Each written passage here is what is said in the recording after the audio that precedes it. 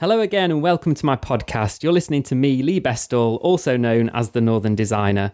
In my series of podcasts, I'll be chatting to industry professionals from all aspects of the design world, focusing in on plants and design wherever I can.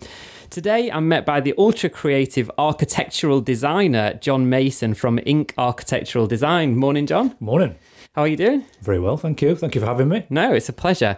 I really don't like to script these things too much, and everyone's really suspicious. They're like, what are you going to ask me? Are you going to try and trip me up? And I never, ever want to do that. This is just meant to be a fun chat, educational for people who are listening. Yeah. I always start off by saying, can you tell me how you got into architectural design?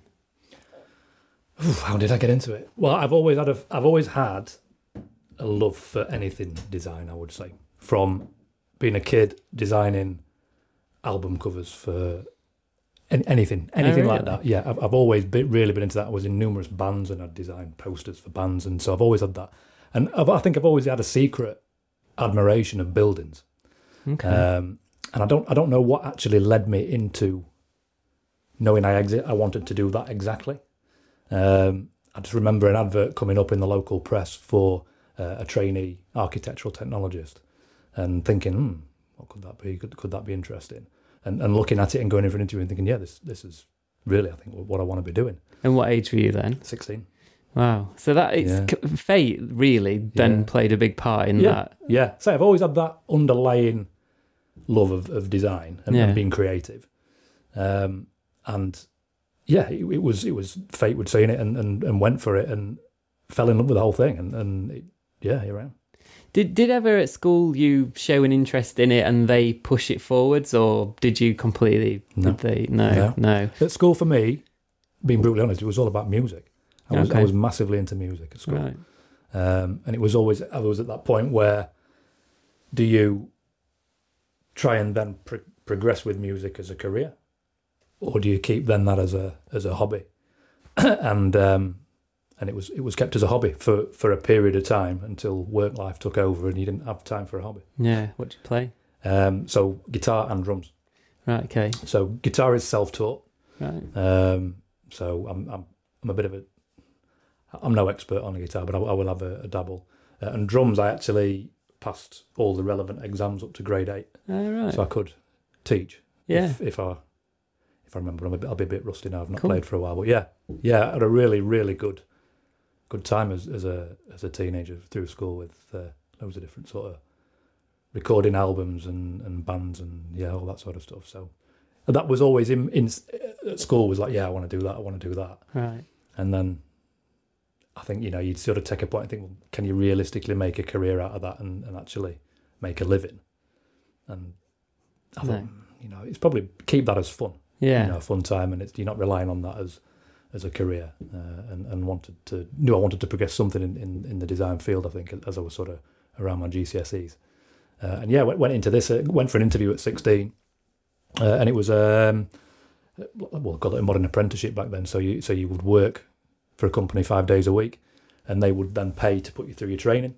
Okay. So you were earning a pittance of a wage at sort of 16, but you were getting the experience, which is what I could see the value in that. They were paying for your training, so you weren't starting life off, if you like, going to college or uni and getting a debt around your neck. They were paying for that, but you were getting the on the ground experience, and the practice I worked at was a brilliant practice for that, for sort of setting out, because it was a small run family business, and you had a bit of a hand in everything. So from ground surveys and measured building surveys through to concept design, through technicals, to running jobs, to financial cost management. So you got a broad brush, hands-on to everything. Yeah. And that style of learning is kind of coming back a bit, because the usual go to uni and qualify in this, and it can lead to very generic designers, I feel, because you go through the same process as everybody else, and you come out at the other end with the same qualification as everyone else. Yeah.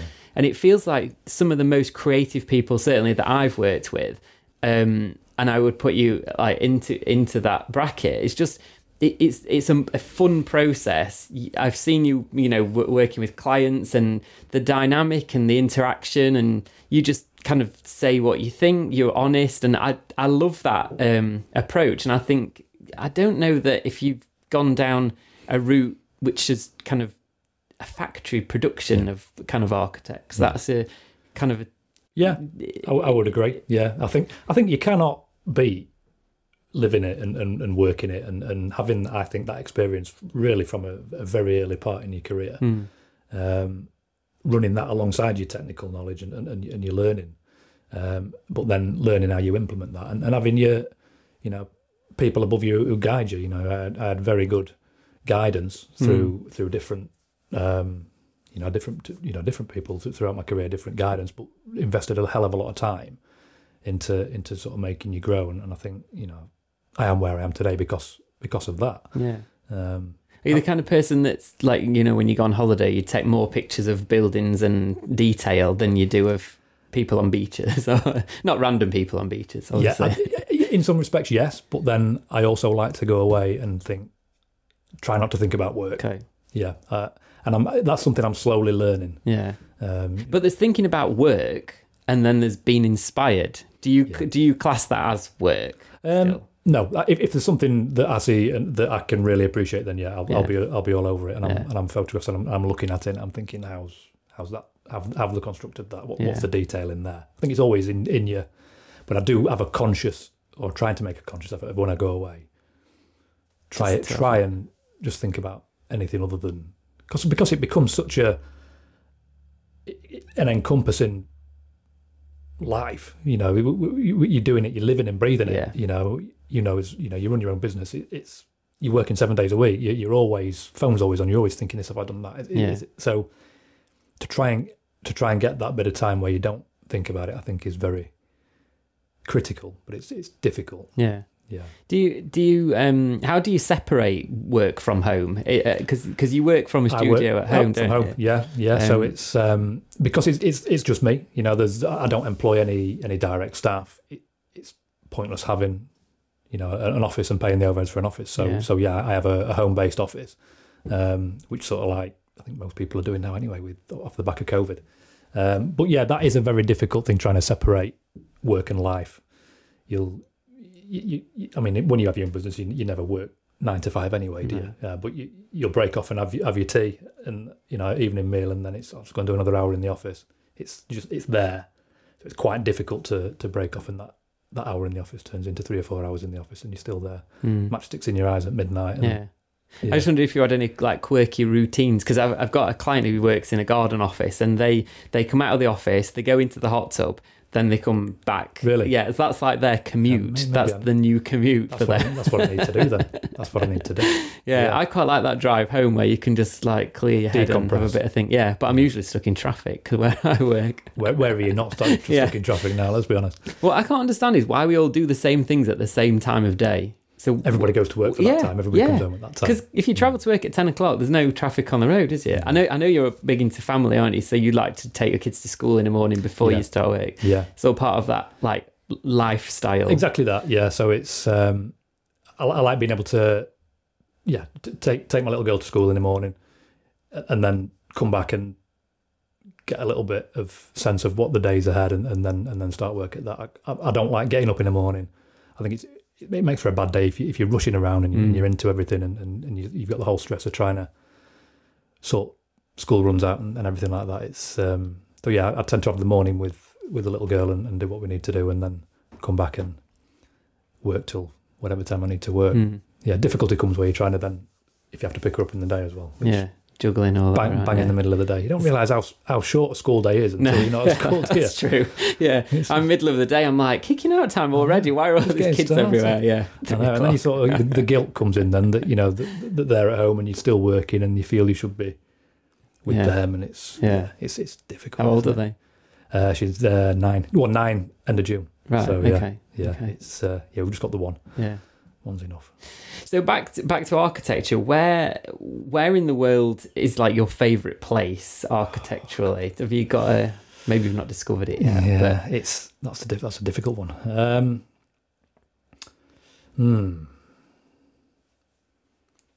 I recently went to Venice, and there seems to divide people. Some people think it's falling down and it needs a refurb, and others are like, oh, the romantic charm of it. And you kind of, you know, I fell in love with it, the romantic charm of it all. So it's somewhere I've never been, and I think it's probably on the list to go to. I think I've seen lovely pictures of that area. I mean, I'm a big. I do like London, and I quite like Paris as well. You know, I think there's some lovely buildings. I mean, there's lovely buildings everywhere. You know, I don't think I can pinpoint a favourite city or a favourite country. I think I just like elements of, What about a favourite style? Is there a style? Because I like classic Georgian. Really, I like Georgian, but I love the symmetry. I'm into symmetry, but I do like if I'm designing a house for a client, if they like the Georgian look, great. You know, I'm on board with that. But I like to put a bit of a modern twist in with it. Yeah. Usually, I would like the frontage of the house to look symmetrical and typical Georgian in proportion and balance. But then something really cool around the back that you probably wouldn't expect. Yeah. Maybe like a really sleek minimalist glass extension, pavilion style extension or something on the back, or a big raked glass gable on the back that you wouldn't really expect to be there. And as you flow through the property, it opens up. If you've got a lovely garden area at the back that you can bring in, it just sort of opens up as you transcend through the house.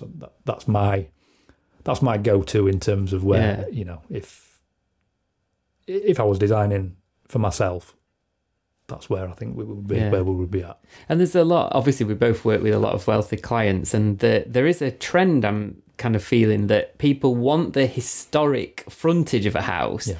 So you want to, I don't know, sometimes they're like impressive from the road, sometimes they're quite kind of set back or whatever, but it's that sense of arrival when you arrive to something and it's a bit, and it's got that charm and kind of history, but then at the back, like you say, it's completely modern. I think it's about trying to create something that is timeless. I think really is a big thing. Yeah, but curb appeal it's about being timeless. I mean, don't get me wrong. There's a space in the market for ultra modern, ultra contemporary build. That's not really my, which Georgians would have been in Georgian times. Yeah. It's, you know, but I like a hybrid of the two. If I was to pick a favourite style, it would be that. Yeah, and old houses don't seem to work for modern living as they are, because they're often small windows. Yeah. Very few windows, very narrow doorways, and all that, and it's great. Lots of little spaces, little or smaller rooms. As you know, the modern way of living is knock everything out. Everybody wants open plan. Yeah, that's been around for a while, because when we were growing up in the, like, I think it was a 70s house, we had a through lounge, and that was a lounge diner that was joined together, and that was the entire footprint of the downstairs. Small kitchen, downstairs lounge and dining room, and we sat at the dining room table every night for dinner. But most of those houses now, the kitchen and dining room have been knocked through into one, and then the lounge diner has been blocked up. Which is exactly what happened at my parents' house. Right, as you were lounge diner when you moved in. Yeah, the trends changed. They had a tiny little shoebox kitchen. Yeah, you know, you couldn't really prep a Sunday lunch in and cook a Sunday lunch, and they knocked through and made a kitchen dining space and made the lounge half the size. Which is evolved really into where we are now. You know, you get your open plan kitchen living, but you have a bit of a kitchen living dining area with a separate. What we're seeing is the trend is kitchen living dining open space, but you've then got your snug separate room you can shut off, cozy room. You've got a nice fire in there, glass of wine, watching a movie. It's another room. An area for kids' toys is a must. You know, shut off playroom. That's where we're at. That's what people are wanting. Yeah, you know? and that snug and the kids' room and the utility room and the hallway, they're all great small room kind of for the main house, aren't they? Like the original house. Exactly. Seen a lot of architects do that, and then the living is at the back. I'm thinking my first experience of that was kind of, I suppose, from the 90s through. So we've maybe been doing it for like 30 scary years now. You're old now. Do you reckon that's going to continue for another 10, 20, or do you think is architecture, does it not change as fast as that? Are we? I think things change, but I think I don't know. I don't see it moving past that, to be honest. Right. I mean, it's the modern way of living. I don't see how people would go back or want to go back to having smaller rooms that are not, they don't flow, they don't function, that you have a separate space. Yeah. I think it's crystal ball, isn't it? But I don't see it moving. It's been there for some time. Things will evolve around it, I think, and areas, we've seen, especially since COVID, where people are now wanting home offices and things like that, and we're getting clients that are wanting to try and integrate that now into the house, which wasn't there 5-6 years ago. That's like a must-have for people now. We need a separate space where we can work from home. Yeah, it might be a pod in the garden. It might be a little nook in the corner of an open plan space. It might be a separate room completely. I think as tastes change and lifestyles change, it will evolve. But I think that the concept of an open space where people do 90% of the living, I think will stay. That's what I think. Yeah, and I think we were talking the other week about this kind of. So the originally the kitchen in Victorian times was like hidden away. Then we got these small kitchens in the 70s. Then we knocked them through in the 90s and are still doing that now. And now we're kind of, the kitchens are so expensive and beautiful. We're now building like kitchens to service the kitchen. Yes. So back of house. Tell us about that, like what? Yeah, it's the old sort of butler's kitchen, they used to call it, or the chef's kitchen, didn't they? Where you've got your kitchen for display. Yeah. That doesn't really do anything other than lovely and pretty and cost a fortune. And then you've got something back of house that you shut away, where all the smell is and all your noise and everything is all shut away. I've not had actually the opportunity of integrating that into a design as of yet. Okay, let's put it out there in the universe. Maybe. So that would be fun to do. Yeah. It's in fact the only. No, I haven't. No. There's it's never even been requested. Right. Okay. Because I've just seen it on a few. I mean, it's like really high end stuff, isn't it? You've got to have the room to do it. I think it's quite big. In America, I think it's quite a big thing in America. Yeah. Watch a lot of property tours on YouTube. They've got the land though, haven't they? Oh, yeah. Pantry kitchen. We did a bit of work over there before COVID, and they had like baking kitchens, curry kitchens, and stuff. And it was like, keep the smells or the separate activities. But actually, thinking about that, I have done. I've done a couple of projects actually for an Indian family, and they had a smaller, they did, a kitchen. Yeah, that was already set up. I had nothing to do with the design of it. I was doing something else in the house, but they'd got the main kitchen and then something that's the size of a utility. Nothing too big, but they've got. That's where all the prep and all the sort of cooking was done in that back room. Yeah, because some of those dishes are 8 hours, aren't they, cooking? And so it's like it's always smells amazing when you walk in the house. Yeah. If you're good, they always give you a little pot of food at the end to take home. Yeah, amazing. Cool. Your favourite building in the world? God,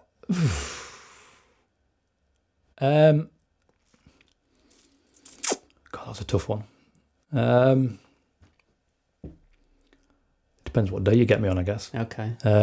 That's quite a creative trait. Change your mind. Change your mind. I mean, I do love a lot of the stuff that's going on in Dubai. I think you've got to respect what they're doing. Some of the buildings they're creating are just and the infrastructure and everything they're looking at do is just so a lot of that. Favorite building. No, you have to come back to me. I'll keep thinking. Okay. Come back to me. I'll keep thinking. I guess mine was it's a little cottage that's it's near Birmingham actually, but in a wood. You've completely thrown me there now. A little cottage in Birmingham. Yeah, exactly. So it's part of the Landmark Trust, the properties that they refurb. I think it was built in 1500 and something. It's as a timber building. Yeah. And then in the days when bricks got cheaper, they like infilled, what they do with the those slim bricks, they like put them on a herringbone pattern almost. And this place has got no Wi-Fi, no kind of any modern amenities, no TV, and it's just in the woods. And I just go there, like tradition is once a year. And that's your favourite for this year? Yeah, I think actually small build. I'm just designed for small building. I'm not particularly tall. Is that your favourite building because of the building or because of where it is and what it creates? Building. Do you know that film The Holiday? Yeah, it looks like that cottage in there. But are you appreciating the building or appreciating the feeling you get and the fact that you're remote and you're not connected to the internet, and what is it that you like? That's a bonus, but the build is just so cute. It's like pulls at your heartstring. It's chocolate a chocolate box, like what we would call a cute English. You know, and you do romanticize about these because it would have been hard work living there in those days, wasn't it? With so remote, no like access to anything. It was a mile and like an hour to the local church. There was nothing. It's literally hour's walk. To the local church. There was nothing at all there. But it just as a building, I think it stood the test of time and it still looks good. And I just think, I think that is. I think that's the answer to good design. If it stands the test of time and 100 years from now it still looks good. Yeah. I think that's, you look at stuff we talk at George and everything, it still looks amazing today, and I think, there's been so many fads beyond that, which seemed like a good idea at the time, I think, and you look back and think, it just looks a little bit. I know, and that's sawn. Is it ashlar stone? Yeah, smooth face stone. Yeah, it's just so nice, beautiful, isn't it? Yeah. Do you think the I sound old now? The new generation of house buyers will be looking for something different in the way that they live to the way that their parents maybe lived, or the traditional house with a garden? I think they'll just want something that's cheap to run. Given the current climate, I think that's the way things are going. People want something that's energy efficient, right? Low maintenance, I guess. And I think if it ticks the boxes that I've said that we're sort of seeing as a trendy, the open plan sort of area where you've got the separate spaces, I think ultimately people are looking now from discussions I'm having, they're wanting things, and the regulations are forcing it that way as well. Right. Energy efficiency. The regulations just get worse and worse by the month, but it's all geared at trying to get to sort of zero carbon eventually, and it's everything is now so highly insulated, and rightly so, to try and reduce the amount of gas and everything you're using. But I think cost of fuels, people are looking at what's the cheapest way of running a building. What is the cheapest way of running a building? We're finding at the minute, and it's still early days, that people are raving about air source. Okay. So air source heat pumps, trying to basically do away with gas. Air source heat pump linked to underfloor heating, and some solar thrown into the mix to sort of try and top up that is a good way, I think, of creating a renewable source of energy that's sort of lower to run in terms of cost. We're seeing a big shift. I think we've done 3 in the last year where people have wanted gas ripping out the house. Really? Yeah, we've just done a big project in Doncaster on the back of the work we were doing. He said, I want the gas gone. And it was a big 7-bedroom house. Wow. Gas completely gone, and he's put air source. How does air source work? It pulls heat from the air. So you get almost big, if you can imagine like an air conditioning condenser, it's like one of those on steroids that pulls in heat out of the ambient air temperature, pulls it in, and then from outside. From outside, yeah. But what if it's cold? Still pulls enough, to get. Yeah, it's crazy. There's that, and there's ground source heat pump that will pull heat out of the ground as well. Yeah. So when you think about it logically, you think that can't work. Yeah. But wow, that's amazing. I mean, that does it not recycle the air in the house? Because obviously that's already warm.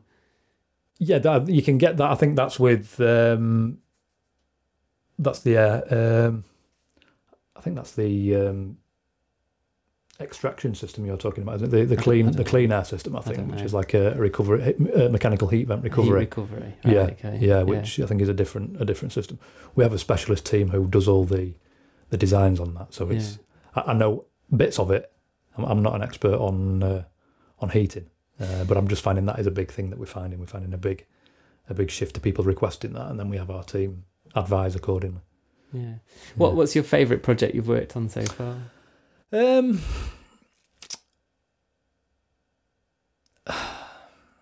I would say you would split it down into, because I've got some fantastic new build one-off bespoke houses we've done. Okay. Where we've had the opportunity to work with clients that have wanted to spend some serious money. and those are very few and far between where the sort of, I wouldn't say budget isn't an issue, but they want the best of the best. Yeah.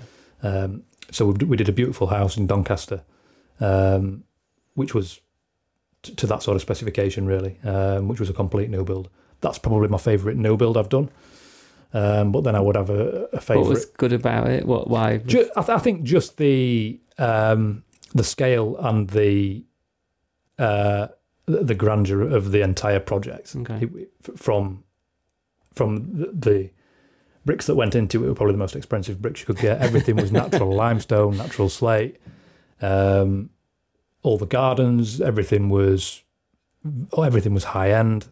All the interior fit out, interior designer designed every single room, no expense spared. Everything was walnut, and just everything about it was just done correctly. You walked in and it just felt nice. Yeah, exactly that. And it was, the layout worked, lovely design. It just worked really well. So there's lots of different things that sort of make it feel. I think people underestimate layout, don't they? There's there's a huge. What I love about design is the way that it can change your life. Yeah.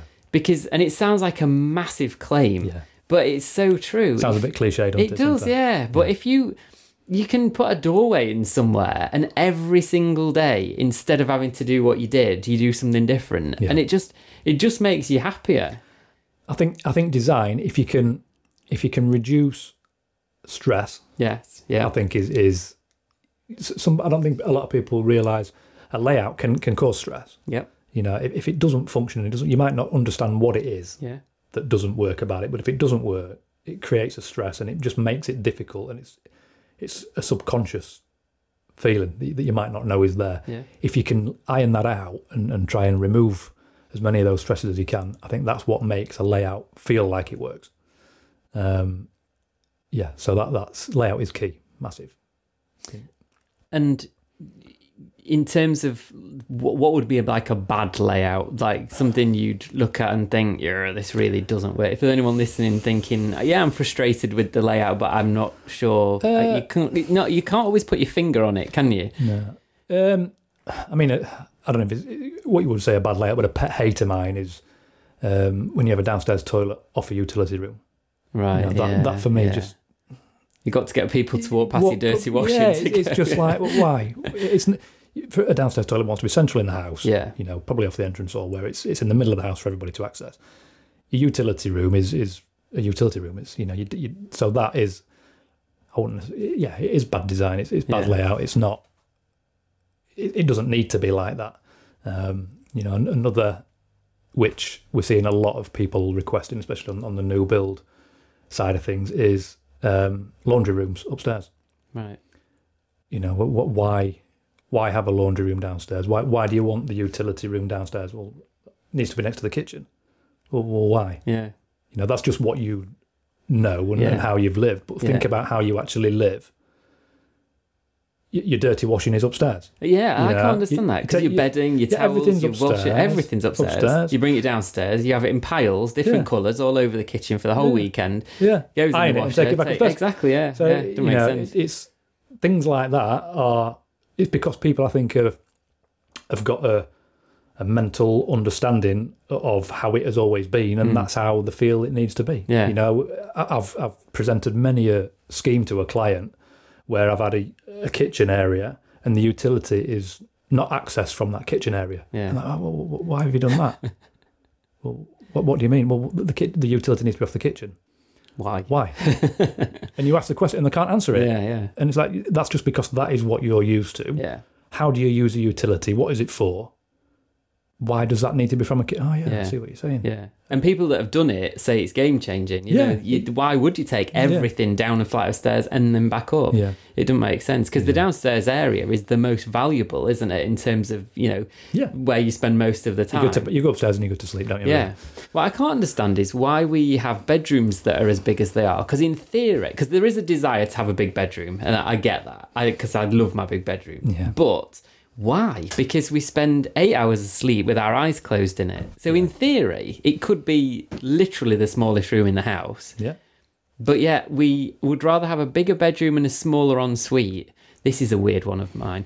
Why do we buy houses with a decent family bathroom, but then use the master bedroom, which has got a teeny ensuite, probably smaller than the one you moved from in your first ever house? Yeah. What's going on there? Well, straight. I mean, we've seen, and for the last probably 5 years or so, probably longer, a shift away from family bathrooms. Right. So we tend to create, each bedroom would have access to its own ensuite, be that a shared ensuite, maybe between two bedrooms, which is called a Jack and Jill ensuite, or the master suite would have its own. Yeah.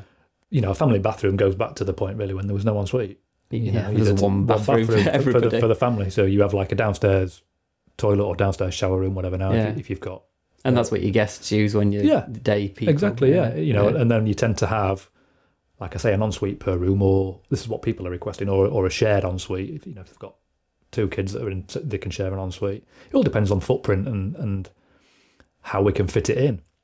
But yeah, in terms of your question about a massive bedroom, people get caught up on wanting a big bedroom, but really, then you want a bedroom to feel cozy. You know, you want to feel safe. Yeah, and you know, you don't want to be scooting around the bed and can't get past the end of the bed. It's too small. But you don't need a vast bedroom. What you need, in my opinion, is you need to create a suite, like a bedroom suite. So you've got a nice area that you sleep in. Doesn't need to be big, but you've then got a good walk-in closet, open wardrobe space, big ensuite that gives you a suite that is zoned into different spaces. A master suite. Yeah, a suite, but it is zoned. So but where you're sleeping, there's nothing worse than a big bedroom when you've got a double bed in there with a couple of bedside tables, and it's just a big room that's just, there's no need for it. You know, so it's about clever design, and it's about creating the feel that it feels right. You know, and for that, for me, it's, you don't want where the physical bit where you're sleeping, you don't want that massive, you don't want big spaces. Well, where do you stand on the whole bath in the bedroom thing? Because it looks great on an Instagram picture, but I always think, how practical is that? Like steamy, it's wet, or I don't know. Honestly, it's not for me. There's a lot of people having it, and we've done a few of them. We've done quite a lot of them. The other weird one is where they don't have a door into the ensuite, and it's just left open, toilet and everything in there with no way of closing it off, which is we went to a hotel. That's actually a little bit weird. That was it. Yeah, there was a glass wall, like transparent glass wall, in between the bedroom and the shower. And then, smart glass though? No, it was just dumb glass. Oh my God, really? and which was fine if you were in the shower and you were into that kind of thing, but then someone's on the toilet and you're in bed. I don't know. Not really what you want, is it? No, it's not. It was weird. Some weird trends. Yeah. So bath in the bedroom, not for me. I personally wouldn't want it. Not saying it's wrong. Maybe they don't get used that often. Maybe it's just a cool thing to look at. Just to show there. It's like the show kitchen. Yeah. They've got a crummy old little ensuite with it. With a normal bath in it. Being cute. Bath in there, it's there is some weird trends. And what are you excited to work on in the future? What stuff are you working on? We've got quite a few on the books at the minute. We've got a few nice projects. I can't go into too much detail about some of the stuff that we're working on. Yeah, but we've got a couple of nice new build properties. Yeah. Where healthy budget properties. Where they're wanting something of high level of design. Yeah. So anything of that, I'm excited to work on. I can get excited about any project. Yeah. If a client will put the trust in me and will give me a bit of a free rein, I can get excited about it. That's funny because I'm exactly the same. If they and interfere is not the right word, but if they squeeze you too much in terms of your creativity, because there's nothing left, is there? No, and it's like, well, I'm just a puppet. I'm just doing what you're telling me to do, and we've got a project like that at the minute, and it's not really much fun for me or them.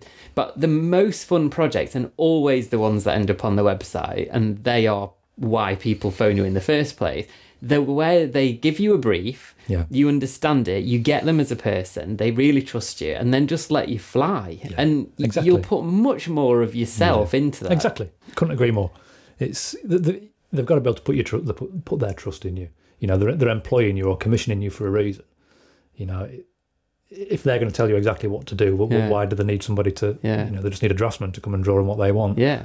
I've had a few clients before that have sort of gone down that route, and they've ended up telling me exactly what they want, and it just goes against the grain. You just feel, you lose the spark. You feel like you can't put your sort of stamp on it. Yeah.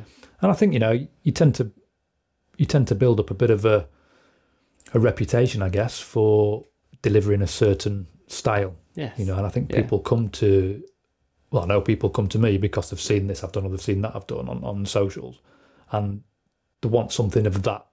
I've had that many people say, I want exactly that on my... I said, I can't do it exactly the same, but no, I want that.